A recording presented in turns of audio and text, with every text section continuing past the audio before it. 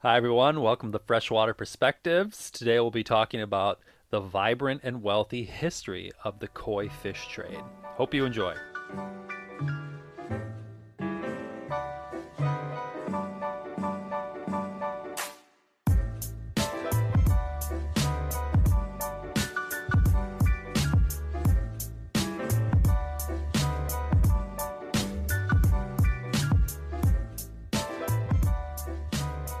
Matt, how are we doing? Another week down, Riley. I'm excited. Another week down. For those of you who don't know, my name is Riley Bewley. I'm one of your co hosts. And I'm your other co-host, Matt Gladfelter. And this is Freshwater Perspectives, where we talk about anything related to fresh water, be it fish, water quality, all topics. We also have a website called fishwaterandtravel.com. We'll probably mention that again at the end of this, but we'll have articles related to this as well as other videos and other forms of education that we'll put on that website as well. So glad you're listening in. Hopefully we have a few more listeners. This is probably, I don't know, I'll say, episode yeah, if seven. we well, if we follow our algorithm in some of the previous episodes, we got to be up to like 5 or 6 people now. I really hope so. Anyways, the running gag. Dude, something that I wrote an article about, probably not big enough for uh, an episode, is there was, I think they called it a catastrophic fish die off at I a saw that on the you. social media. I saw Yep. that. Yep. Oh, yeah. Everyone, we have social media by the same name, Fish, Water, and Travel, hopefully in all social media sites. But Hmm. check us out there too. But yeah, so 2,100, excuse me, 21,000 fish died. Oh, Yeah. It was jeez. UC Davis. They think it was due to chlorine. So a chlorine backup happened, and Hmm. these fish died. And these weren't just any regular fish, even though all fish deaths are tragic. These are some were in like I think it said either threatened or endangered species. Oh So I think they must no. have had holding tanks for other organizations as well. So they talked about like some of the students that worked in that facility. Their you'll like this, Matt. Their degree is delayed potentially because of this. I bet it is. Yeah, Yeah, because those are probably a lot of study organisms that they use. I know. Oh And no. so like PETA, the whatever that acronym is, People for the ethical treatment of animals? Question mark. I think that's a. yeah, and they are calling for the shutdown of this thing, and so I don't. Super tragic, right? And we're in this field, so it definitely tragic. Hopefully, I think the through line I wanted to point out was hopefully they're going to learn. And it would be useful for so chlorine. Why it's there in the first place for disinfection.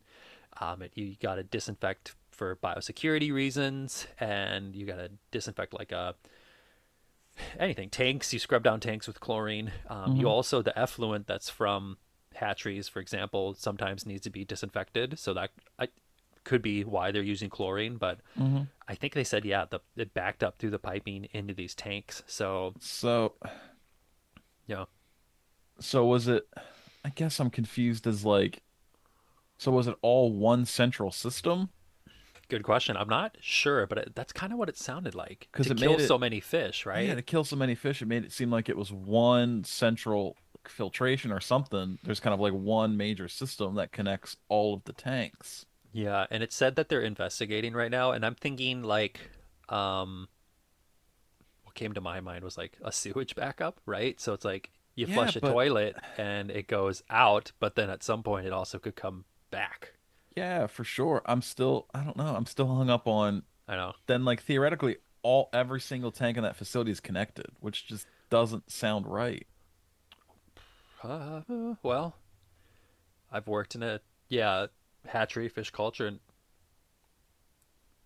so they all would be connected to like Yeah, they would. to like the effluent line, right? The waste line where the Oh, I so see so now. if that backed up Okay. with if that had chlorine, I guess because it sounded like a good amount of fish. I'm not exactly sure. It wasn't like the most in depth article, but Yeah. yeah, hopefully again, I worked in the field for at least some portion of my career, and you just hate to see it happen. But hopefully, Yeah. if it is some kind of a backup thing, maybe um, other groups, other facilities can learn from it, and it won't happen again. So I think that's the best thing. To fully shut down, that'd be so sad to see. But Yeah. because it looked Especially like they're with doing some good stuff, right? Yeah, especially with kids' degrees on the line and stuff like that. I mean, How like stressful. that's not the reason to keep it open for sure, but like it's not those kids' fault, you know? Yep, Like they just need those like whatever little darter or something as their study species and I now know. oh man. So, yep, people thinking about going into this field. If you go into grad school, yeah, what 3 to 10 years for a Hmm. PhD, and one of those reasons is if something goes wrong, you might have to wait a whole season to redo your experiment. So you're not Yeah. off the hook if something goes wrong. I guess I never thought about if you're studying an endangered species, it might not be there anymore. I know, So then your study crazy. species is gone. Yeah, and I think they're housing some of the fish for other organizations too. So Hmm, that's sad to think. But that is sad. yeah, I think yeah, especially the diversity of organisms too. I mean, like we have the fishery center here at Auburn, but it's mostly I mean it's all catfish aquaculture with some tilapia, you yep, know. I mean, yep. obviously if a fish kill happened here, it'd be on the same level of like thousands of fish. Um, but Yep. yeah, I guess And kind disease of disease fortunate for you. happens. So like I mean, let's say yeah. a couple years ago, we both know that we had a outbreak of ick, if anyone knows what ick is. Yeah. And it swept through the entire station and there was very high mortality and we were going through an experiment during that time and yeah, a lot of our fish got whacked unfortunately. I think we had very upper 90s mortalities in some of our Yeah, ponds. that was So unfortunate. super sad, right? It happens, and that's why we'll talk about biosecurity and the topic I'll be talking about today. So maybe this will be a smooth Okay. transition. But Yeah. yeah. So why are we here? We'll cut the banter off right now. So just as a background of how we do things. So Matt and I will switch off typically who's gonna say what, and who's gonna lead discussion. And this week it's my turn. So I will be talking about the vibrant and wealthy history of the koi fish trade. So koi fish, your ornamental type of fish that's highly popular. They can be very expensive. We'll be talking about that today. All right, everyone. So yeah, talking about the koi fish trade. Matt, do you know anything about koi fish? The only thing I know about koi fish, like you said, they're very popular ornamental. I know that for some reason certain kois can go for like a couple dollars to a couple thousands of dollars. And hopefully you talk on why. Well, I But will yeah, talk about why. when you say vibrant and stuff, I don't know, it almost sounds like nefarious, like there's like a secret underground kind of like koi trade that we're gonna dig into. No, not yeah, nothing nefarious, but Okay. it is long, long, very long. Like so Okay. that vibrant is colors, vibrant Hmm. colors. That's a pun Oh, on the look at color, and you. then wealthy because some of these bad boys sell for a lot. So okay, Yeah. let's start from the top. A little intro. So the raising and keeping of koi as a fish hobby. It's not your average hobby. So, best example of this in 2017, excuse me, at the All Japan Koi Show, the most expensive koi was ever sold. Guess, guess on what? It wasn't a million, was it? It was over a million. Oh no. $1.8 million. Oh It was no, for a transacted koi. fish. Hmm. How Yep. long do kois live for? I it will talk about it. I think it said Okay. 40. If I'm jumping ahead, but I think That is some can pretty live for long, like a while. Yeah, but still yeah. 1.8 million. Hmm. Oh Yep. my. Yeah. This isn't your Oh, average hobby, everyone. So that's why I alrighty, want to I'm talk ready. about it. Yeah. Strap in. So, That set the stage really well. yep. The koi, this fish trade, as I said in the title, vibrant and wealthy history that spans at least like the specific breeding of koi for a hobby type of form from like the 1700s to 1800s. Okay. Hobbyists are partaking all around the world today. Okay. So it's more than just a raising a fish for the pastime. They're, especially in the Japanese culture, this is kind of really ingrained in their culture because this is kind of where it started from.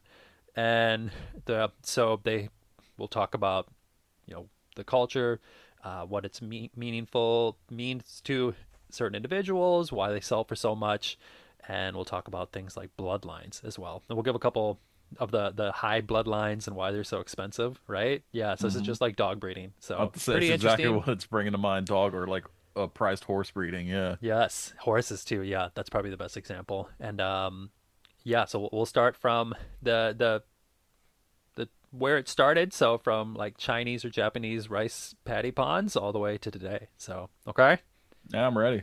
All right. So let's start things off by saying, you know, what are koi? Okay.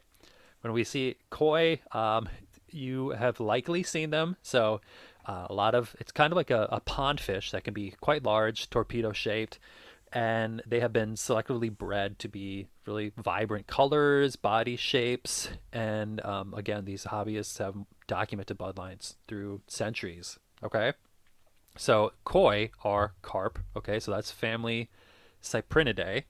Yeah, remember ichthyology, man? Cyprinids. Yep. Yep. So that's one of, if not the largest, fish families, right? I In believe Cyprinidae is. yeah. I also know So, they split it into something else, but I'm pretty or sure did it's they still the really? biggest. I Okay. think so. Not too long ago. Yep. So huge freshwater fish family, but despite being from koi being from a huge freshwater fish family, it's from or originated from a single species. Okay, and this is species Cyprinus rubrofuchsius. Apologies if I got the name wrong, everybody. And I wrote it's a humble brown fish. Okay, native to Eastern Europe and some Asian countries as well. So Okay. again, just like dogs or horses, they have that bred um, bloodline. Okay, that this is just like koi. Okay, and they've gone and undergone immense changes to their appearance. But make no mistake, there was kind of this idea that maybe koi are from multiple different species, one one carp species. Hmm. Okay, so not common carp either. Some people thought it was, or goldfish, which is Corassus auroratus. Aurora, Latin. That's probably because of like bright. You know what I'm saying? Hmm. Fun. I'm so bad with Latin names, everyone. This is not true though. So koi, single species. All right. Other just fun facts about koi. It's a cold water species, but they can also grow in warm water. Hmm. So fish, there's like cool, cold, or warm water species. It just depends on what their preferred habitat is. Koi are really hardy, so they can be anywhere. If you're gonna make a koi pond, and that's why you're listening in, I'm not gonna go too much into specifics, but you know, ponds that are like 3 to 5 feet deep depth and greater is good, and you know, maintaining good water quality is good as well. So they're hardy fish, but if you want to keep them for a long time, good oxygen, water temp, pH, knowing those is huge. So poor water quality, and we will cover this, can lead to some very bad diseases that can, you know, wipe out a whole. If you think of like a production facility of koi, be quite bad. Okay. Hmm. Hmm. Okay. Yeah. And then you know koi are omnivores too, so they munch on anything, right? So Yeah. But um, carp, I mean, they're carp, right? At the end of the day, they're hardy. They'll eat pretty mhm. much anything they can fit in their mouth. So, Yes, and so males reach reproduction age at 3 to 5 years, oh, females at 4 to 6, and average lifespan is about 40 years or oh. greater under captive Hmm. conditions. Two things. I didn't realize they were that long lived. I guess we talked Mm. about a little bit earlier. But also, yeah, I didn't realize they reached. I thought they would have been one of those species that reached maturity a lot faster and then reproduced like a ton. I don't know. I pictured them as kind of like rabbits, where they're everywhere, just because they're Yeah, so common, I it guess. takes a little bit, Yeah. right? Hmm. So I mean, but when they do, it's a fish, so they Yeah. pump out a bunch of eggs. So It's a fish. Yes. I remember, so in my one hatchery class, we did spawn out koi, right? So that was interesting, Oh, and you did. yeah. Yes, I take that class if you haven't yet. Way back when. Okay. Okay. Moving on. So now I'm going to talk about the humble roots of this the hobby. Okay. Hmm. So it you know indigenous to koi are indigenous to Central Europe, East Asia, or some Asian countries, but domestication. So we're going to flip to domestication of koi really begun in China. Okay. They were put in rice paddies ponds as like a way to supplement farmers' livelihoods or just to eat something in the winter, right? So that was there, but some in China there might have been some selective breeding that was occurring, but really the as we see as like a hobby for koi was really happened in Japan. So it was not 100% sure when or how koi got brought to Japan, but some have suggested as early as 200 BC. Oh, wow. BC brought, and that Wow. was because of Chinese invasions to the island. Okay, Hmm. again, koi was raised as food, and from the second to 17th century, that was where it happened, and particularly in a very prefecture, I believe it's called in like Japanese society, but the Yamakoshi village in Nagata, Niigata prefecture. That's like kind of like the ground zero of where these were bred and raised through that time. And so in like the 17th century, 1800s was when this formal breeding of koi began. Okay, so for Okay. different color variations, it started. Successful color variations in that early years was red, blue, white, yellow. They can be all these colors. Okay, Hmm. and then so 1800s. It wasn't until 1914, so like this very specific time, that Mm-hmm. the individuals from the Nagata prefecture brought these koi that they've been breeding through to the Tokyo expositions. Okay, I'm thinking like state fair or like Yeah. national So, fair so type of this was kind of situation. this was kind of kept under wraps for hundreds of years. Yeah. Yep. So I think it was Huh. mostly for food in the beginning, right? But then Yeah. over time, documentation is suggesting that for color and for that hobby is what happened in the 1914. Okay, they brought to the exposition, and this is like the first time the world saw these koi. Right, pretty Hmm. cool, and Yeah. well received. Right, people loved it. Think about that, 1914. Like just these. Yeah, that's like I mean, we go First into World like War, right? Or right after the First World War. something, Ah, but someone's gonna get me on that, but I it's know. close. Fact police, I help know. us. And then so yeah, I think like there's no fish stores selling like these giant multicolored fish. Like this Mm-hmm. is this is brand new, and people are like, "Whoa!" Yeah. Well, and I'm still surprised it's so relatively recent. You could have told me this was going on for, or like so recent that it was kind of made known to the world, I mhm, guess. You could have yeah, told me this was happening like since the 1600s and I would have believed you. I know.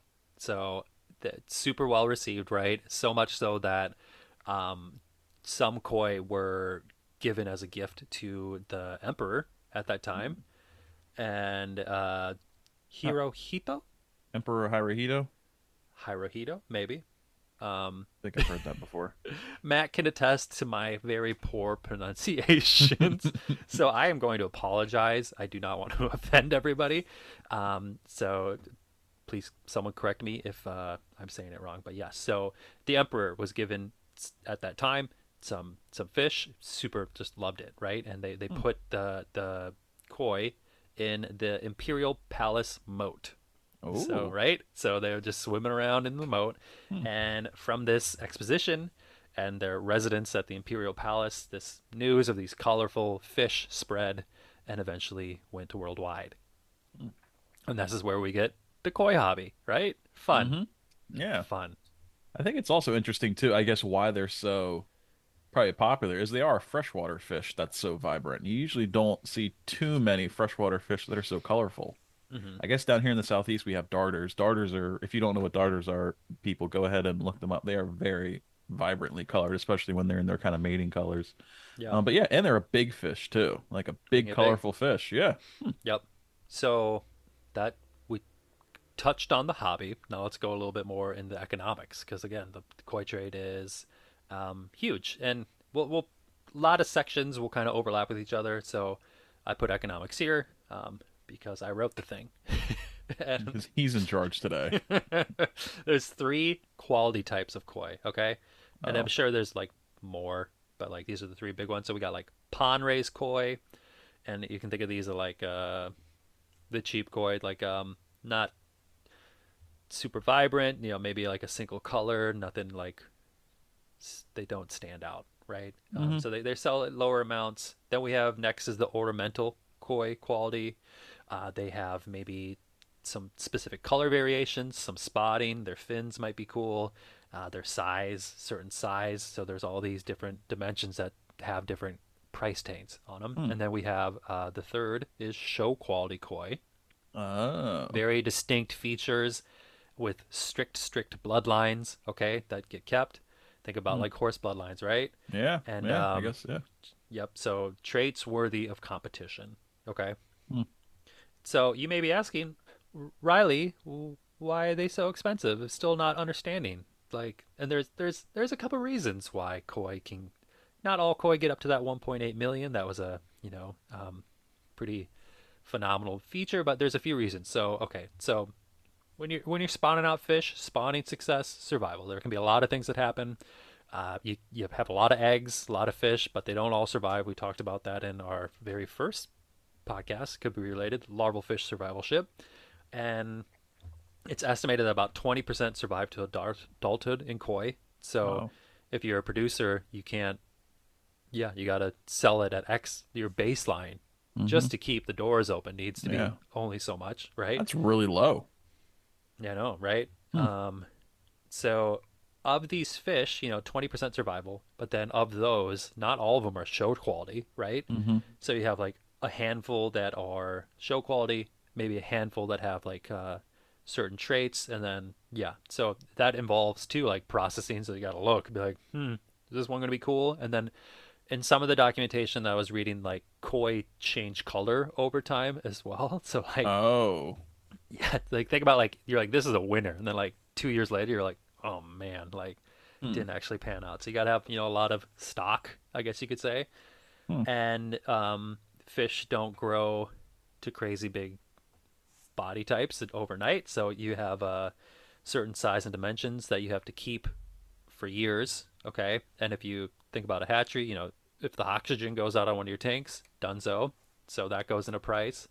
Biosecurity, which we'll cover a little bit later. Biosecurity is making sure no disease is getting in your facility, so that can be expensive, which relates to that chlorine thing, like we talked about with the in the beginning of our before we talked about koi. Okay, Hmm. space, equipment, maintenance, yeah, blah blah blah. Uh, Also, recently, so prices have really like risen, and that's because demand is high. People Oh. people Yeah. want these super ornate fishes, and they don't just pop up overnight. You can't make Yeah. them. So like there's like a backlist for some of these really high end producers Hmm. because they're like, yeah, we'll find you one, but it might take a while. Um, and then again, show quality koi are the top of the top bloodlines. You can't reproduce a bloodline. So if it's very strictly regulated, there's only X amount that have these very unique traits that are of high value to the industry. Okay. Okay. Yeah. No, yeah, makes sense. Yeah, when you kind of lay it out like that, where you have kind I of know. all the overhead, and when you're only able to produce like so many Yeah. like fish, yeah, the price of those fish has to be pretty high, right? Because of And all the here's work that goes into it. as of 2022. This is our year we're talking about. There was some example costs. So that Hmm. 1.8 million one off, right? But so like common commercial koi that are that pond quality, you could see like 10 to 17 bucks. Okay, Oh, they're selling for. yeah, pretty reasonable price. Ornamental or those boutique koi, you could have kind of larger kois that are a couple years old from 35 to $650. That's a Um, big range. 350 to $2,500 for large with large size to extra large size with rare markings. Okay, it's getting up there. Well, yeah, that that number shot up really quickly. Show koi, so the top of the top, 16,000 for jumbo size, Oh. rare markings, and a breeding certificate. Okay, up to 200,000 for jumbo size koi with grand champion, like one grand champion shows. Huh. Typically going to be from Japan producers. Okay, Japanese. Wow. Yep. And then so that U.S. Agricultural Marketing Research Center did a kind of report on koi farming in the United States. There's about 149 farms in 29 states that raise koi. Combined revenue from those 149 farms of 8.14 million. So I think in like world comparison on the low end, uh, farmers who sell it. So you got to think farmers make a or produce them, but like there's a for what am I looking for? Like pet stores that sell Hmm. them, they'll put that extra increase on there. So $2 to $4 per 3 to 4 inch fish. That's what Okay. farmers were getting. And then if you had like 23 to 24 inch fish, that could be 660 to $3,000 that the farmers were making. Wow. Yeah. Hmm. Yeah, that number shot up real quick. Yep. Yeah, I And bet that. And usually, you go. sorry, and yeah, and usually too with koi ponds, obviously, like you're gonna add more than a handful of fish, because you want all those colors kind of happening at once. So yeah, Yep. that number can add up really quickly if you're putting like, I don't know, anywhere from 10 to 20 fish in your pond. Even more than that if it's a decent sized pond, right? Yeah. If you think of like someone who has a koi pond, Mm-hmm. you think of like those large, like 10-year animals, right? Mm-hmm. Yeah. Don't mess with people's koi ponds, everyone. Like, Huh. yep. Interesting, Yeah. right? Very.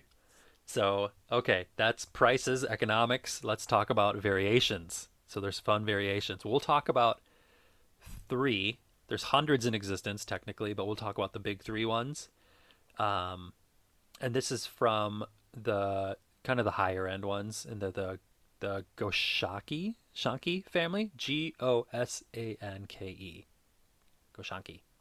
Okay. So we got three. So number one is Okahu, and Mm-hmm. this is known as, and we'll talk about colors and what they mean too in a little bit. But so this one is a white skin with red markings, and I'll have photos of this on Fish, Water, and Travel, the posting. What's used or coveted for these ones is they have these red markings called high, and it depending on where they are in the body and like boldness of it, they can affect the price. And yeah, I mean, if you think of like dog shows that you see, like the judges, they have like Mm-hmm. fish judges that'll like look at the fish and be, what's up? And large, plump torpedo shape is what they're looking for with those cool markings. Mm-hmm. Okay, then we have Sanke, Sanke, and that's another one. So this is that the red white markings, but then they have black spots called sumi. Okay. Okay, the black spots, yep, is another coveted thing, but it's that blend of it. How's the high looking and the sumi, and quality should be unblemished with even whiteness and an even red high, black spots throughout the body. Okay. Mm-hmm. Yep, yep, yep. I mean, me describing this probably isn't as useful as people seeing it, so I really encourage people to look at um, photos, which we'll have. So, and then the last one is Showa. Showa has, so instead of like Saki, which has like a white body, this one has a black body with the red Oh. white markings. Okay. Yep. Ooh. Yeah, that one And sounds. in case you're wondering, hey Riley, how do they know the difference between Saki and a Showa? If there is black on the head, it's a Showa. Okay. Boom. Cool. I was like, thanks. So hopefully, oh, bonus variety. Bonus variety. I gave you an Oh. extra one. This is a Tancho, Tancho. And this one looks like a Japanese flag. White with a Oh. red, like, circle mark on its head. Huh.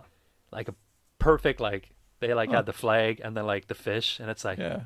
boom. So, That's pretty cool. and this one is thought to represent the red crowned crane and Ooh. brings luck and fidelity. Okay. Ooh. Yeah. There's a I lot of like that. symbolism, right? A lot of Yeah. symbolism. I like that. Other colors, really quick. We have metallic, blue, diamond pattern, yellow, platinum, gold, bronze, scaleless with different colored skin, fin Hmm. coloring, fin size, body shape, body size, age. It all plays in. That got out of hand real quick. I know. So Oh Lord. seriously, I could have went down like a week long rabbit hole, but I was like, I'm just gonna cut it off here. Okay. Yeah. So color. We have the three type of big variations. Just a real quick on mythology and symbology. Okay, Oh, yeah. so koi, their color patterns. There's deep symbology, especially with Japanese culture. Koi itself is another word for love and affection in Japanese. Oh, Okay, that's nice. and yeah, spiritual, embolic meanings, courageousness and tenacity. Just koi itself. Like, what does that mean? Hmm. So dealing with issues head on. Be like a koi. Hmm. Yep. Luck, wealth, and abundance. So good fortune, like is attributed to the fish. Uniqueness, so self-expression. Koi are different colors. You can be unique. And then affection, again, koi itself. The word is love and friendship. Hmm. Isn't that nice? Yep. That is nice. And then so like that's koi itself. There's meaning to colors too. So like if you were gonna give me koi as a gift, you might have like a reason for the coloring that you gave me. So but Oh. like so Huh. like coloring like hey, I want you to have career success. You'd give me a red and white one. Okay? Oh. If you want me to find true love, yellow, white with black markings. Hmm. Like hey, I want you to become very rich. So career success was one thing, business success or richness was gold and platinum. Hmm. Okay? I If kind of you're like going that. through a life change, give me a white body with black spots. Long lasting relationship, give me white and red again. Masculinity, strength, and fatherhood, you give me a blackfish. Hmm. Okay. I If like this. you have like females, mother daughter, pink, motherhood, red, tranquility and peace, you'd give me a blue fish. Hmm. Yep. That makes me really happy. I like that. I like that. You just give somebody a fish and you're like, here you go. Like, I wish you success. Yeah. Oh. Yeah. So let me pan through here a little bit. There's a couple more sections. Everyone, lots about koi. Um, so talked about the price of koi is related to there's a lot of things that can happen in its development, and there are koi diseases that people really have to watch out for. So again, although hardy, there are two fish diseases that can be from koi. So the first one is koi herpes virus, CHV. Have you ever heard about this, Matt? No, I've heard of the regular herpes virus, but not one specific to koi. Similar, so that those lesions, right, that can occur Mm. on fish, and this is I think it was named koi herpes because it affects the industry and like koi themselves, but it can be to other carp species. Yes, like Oh, common carp. So, okay. I guess that makes um, sense. Same first premise. noted in United Kingdom in 1996. Hmm. Nearly every country has documented koi herpes virus. I remember when I worked in like the hatchery, I think remembering like hearing about this because it's pretty um, widespread. And so really quickly, really broad scale. Koi herpes virus. It's hard to tell if your fish has it. They might display erratic swimming behavior, non-normal movements, but then yeah, it leads to lesions, gill molting, red and white patches on the skin, tissue necrosis. Yeah, like then yeah, eventual death, Oh, and that's fatal. that is fatal. Wow. I didn't And see so this that's can, way worse than the human one. and why I know this is an issue too is because in the Midwest here, there's actually this can get out to the natural environment. So there can be carp die-offs, and they're like, "What the heck is happening? Why are these carps dying?" Like in midsummer, super warm, gross water, Hmm. and koi herpes virus. So Storm Lake Wow. is the most recent example. It happened in August, so last month of 2022, and thousands of carp were washed up on shore Wow. I had no related idea. to koi herpes virus. Yep. And some have like even thought like, hey, maybe because common carp can be, well, they are invasive, right, to the United States, Hmm. and people want to get rid of them, cause a lot of damage. So they're like, why don't we like inoculate lakes because it kills carp, right? Nothing else, to my knowledge. It's like people are like, no, please don't do that. But Yeah. Whenever you're trying to add stuff to a system to get rid of something else, it's never that simple. but yeah, so they got zapped these carp Wow. because of the koi herpes virus. So relationship to the industry, there you go. Hmm. And then so other carp viruses that are big in the industry is a spring viremia of carp. SVC. I took a fish disease class in Auburn, so I remember this one as well. Won't cover it too much. Yeah, so going from like one, taking a step back, these viruses are really big to the industry when you have show like koi shows. So Hmm. think you have these hundreds of $1,000 fish that you're going to go for like a grand championship, and then you get these type of viruses you bring back to your facility, and yeah, you could zap your whole facility in years or decades of work. So really, really, really important. And so I think like in some of these shows now, like they used to like be like, hey, like let's have these demonstration ponds or tanks with all these fish and be like, oh, that one's from this producer, that one's from this producer. They don't do that anymore. No mixing. Be Yeah. like I that bet. I that bet little. not.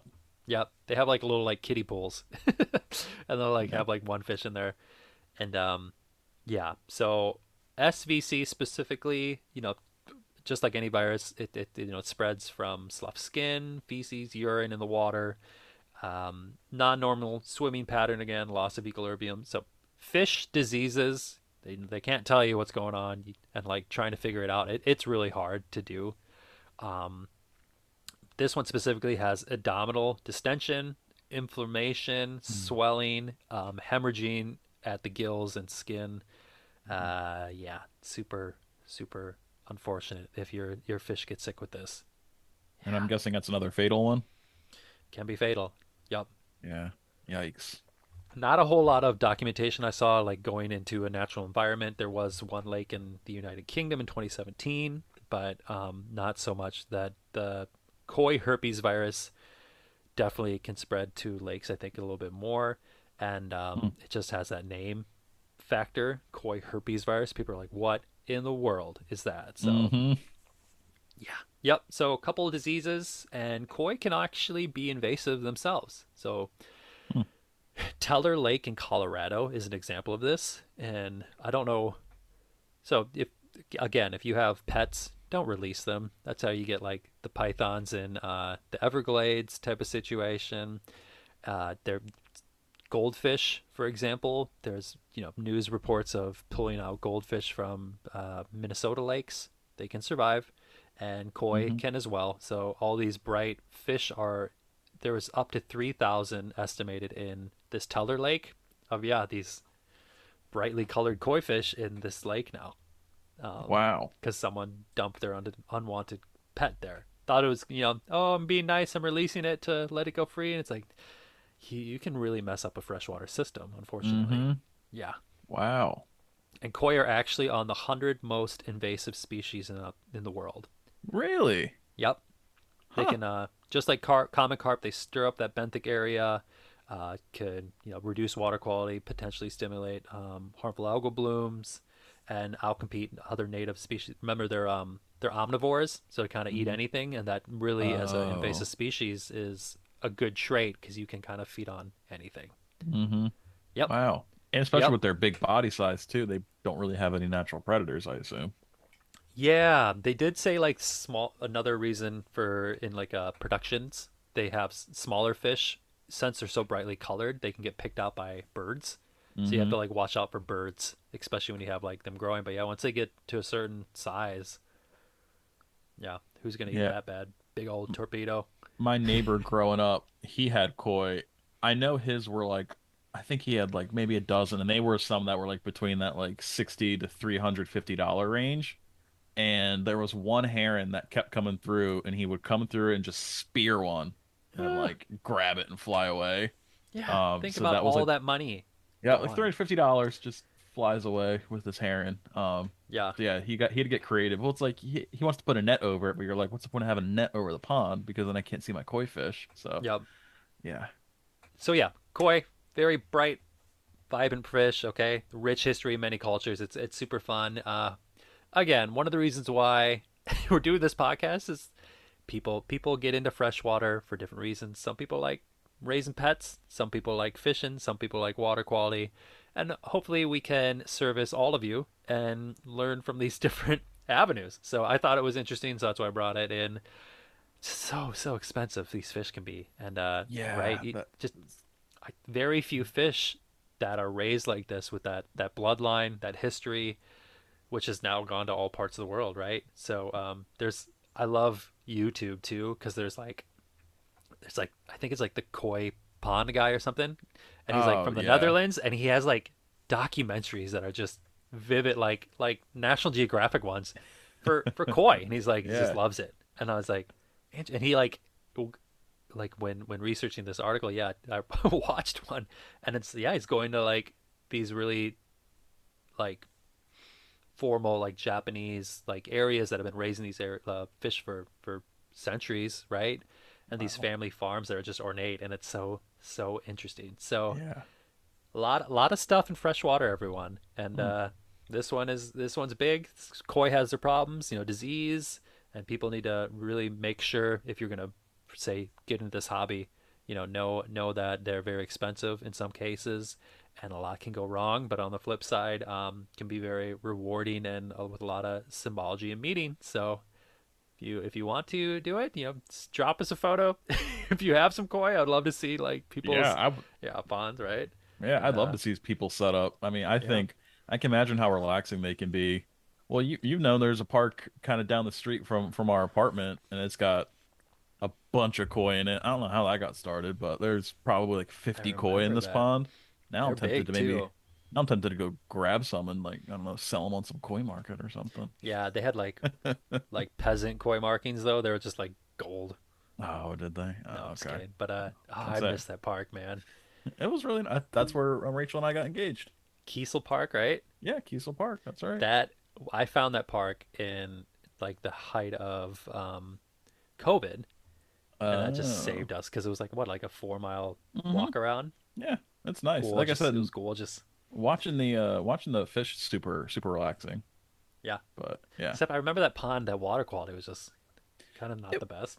it was murky. It still is murky at times. On the I flip mean, side, with all those fish, like they're gonna stir it up. So, yeah. I mean, yeah. It's probably a little densely packed. yep. There's a ton of fish in there. You can see every single one of them. But yeah. So Yeah. All right, man. Is there anything for the rest of the week you want to talk about? A little let's outro? see. What else have we got going on? Well, first, if you want to read more about this, fishwaterandtravel.com. All the social media as well, Fishwater and Travel. YouTube as well. I have a YouTube channel up. Let's see what else I got going on, man. Just busy. We got 3 experiments going on in the lab right now. Two of the master students. We have a visiting professor from India that's running an experiment. Just trying to keep the freezers from getting too full with all the pigments. So yeah, Yeah, all those just water making sure, samples. Yep. yeah, just making sure we don't run out of room is kind of the biggest thing right now. Um, Okay. yeah. Yeah. So what about you, man? You guys got anything planned? We got my wife and I were trying to save up for our honeymoon, and Oh, so we got like a second job, like at a gate of like it's like an outdoor event center, oh, and okay, like we just like scam people in. It's so hilarious, but like so we work there tonight, which will be fun, and okay. yeah, it's like a my wife and I have normal jobs and little. So we were looking for something that we could do together and Yeah, a like little side less hustle. like stressful, like unstressful, and like Hmm. the people are older. It's like a richer, not where I live, but like that we drive to it, and it's a it's a richer community. So like they're really just relaxed and like just happy to be there. So it's funny. Then the volunteers that work there too. So there's some volunteers in exchange they get to go to the event. So like Oh, like the Temptations, Brandy Carlisle's up there, like these like good oh, names. So no, like they're like, say yeah, yeah. if you want to like drive a cart, you or like work security for a couple hours, you get like a free Hmm. ticket. And I tell you, they have just it's most interesting stories. They all have like one lady's about her farmstead.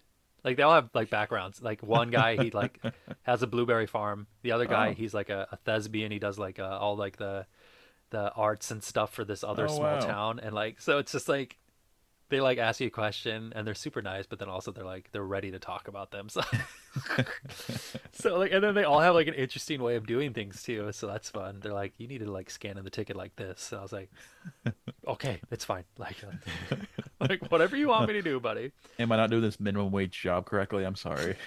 I know it's like we're getting them in. Everyone's fine, but yeah. So it's funny. Gosh, yeah. So that's what we'll be doing for the next couple weeks, and yeah, saving up money, going to a Okay. honeymoon. You'll have to go on a honeymoon too, huh, buddy? Yeah. Well, where do you guys plan on going? So we got married a year ago, right? Mm-hmm. And we are going to try to go to Europe. We never have. Oh, So right, nice. yeah, so need some Yeah. funds. So we I want to go to Rome, and then Nice. like so I think we're gonna fly into Munich. Mm-hmm. Okay, go Mm-hmm. through Switzerland, and then down Okay. into Italy. Yeah. Take the train. I think there's a train that takes you most of the way there, or you I can think drive. so. Yeah, Yeah. this I think that's your heritage, your people, right, man? Yeah. The Italians. That's right. And the The Swiss. Yeah. yep, yeah, you're like from the area, so Yep. bada bing, bada boom. I should go to. I don't know my background. Well, Irish. I Mm. was always told Bohemian. Someone told me Bohemian's not a good word to say, so I Oh, apologize. I have that her whatever you want to call it, that heritage, heritage. So I apologize for that. So, yeah. lineage. So Czech, I guess. I don't know, and then Yeah. German too. So I guess I'll Okay. go into one of my homelands. There you go. And then I think Sam is Spanish, and then Oh, something really? else. Huh.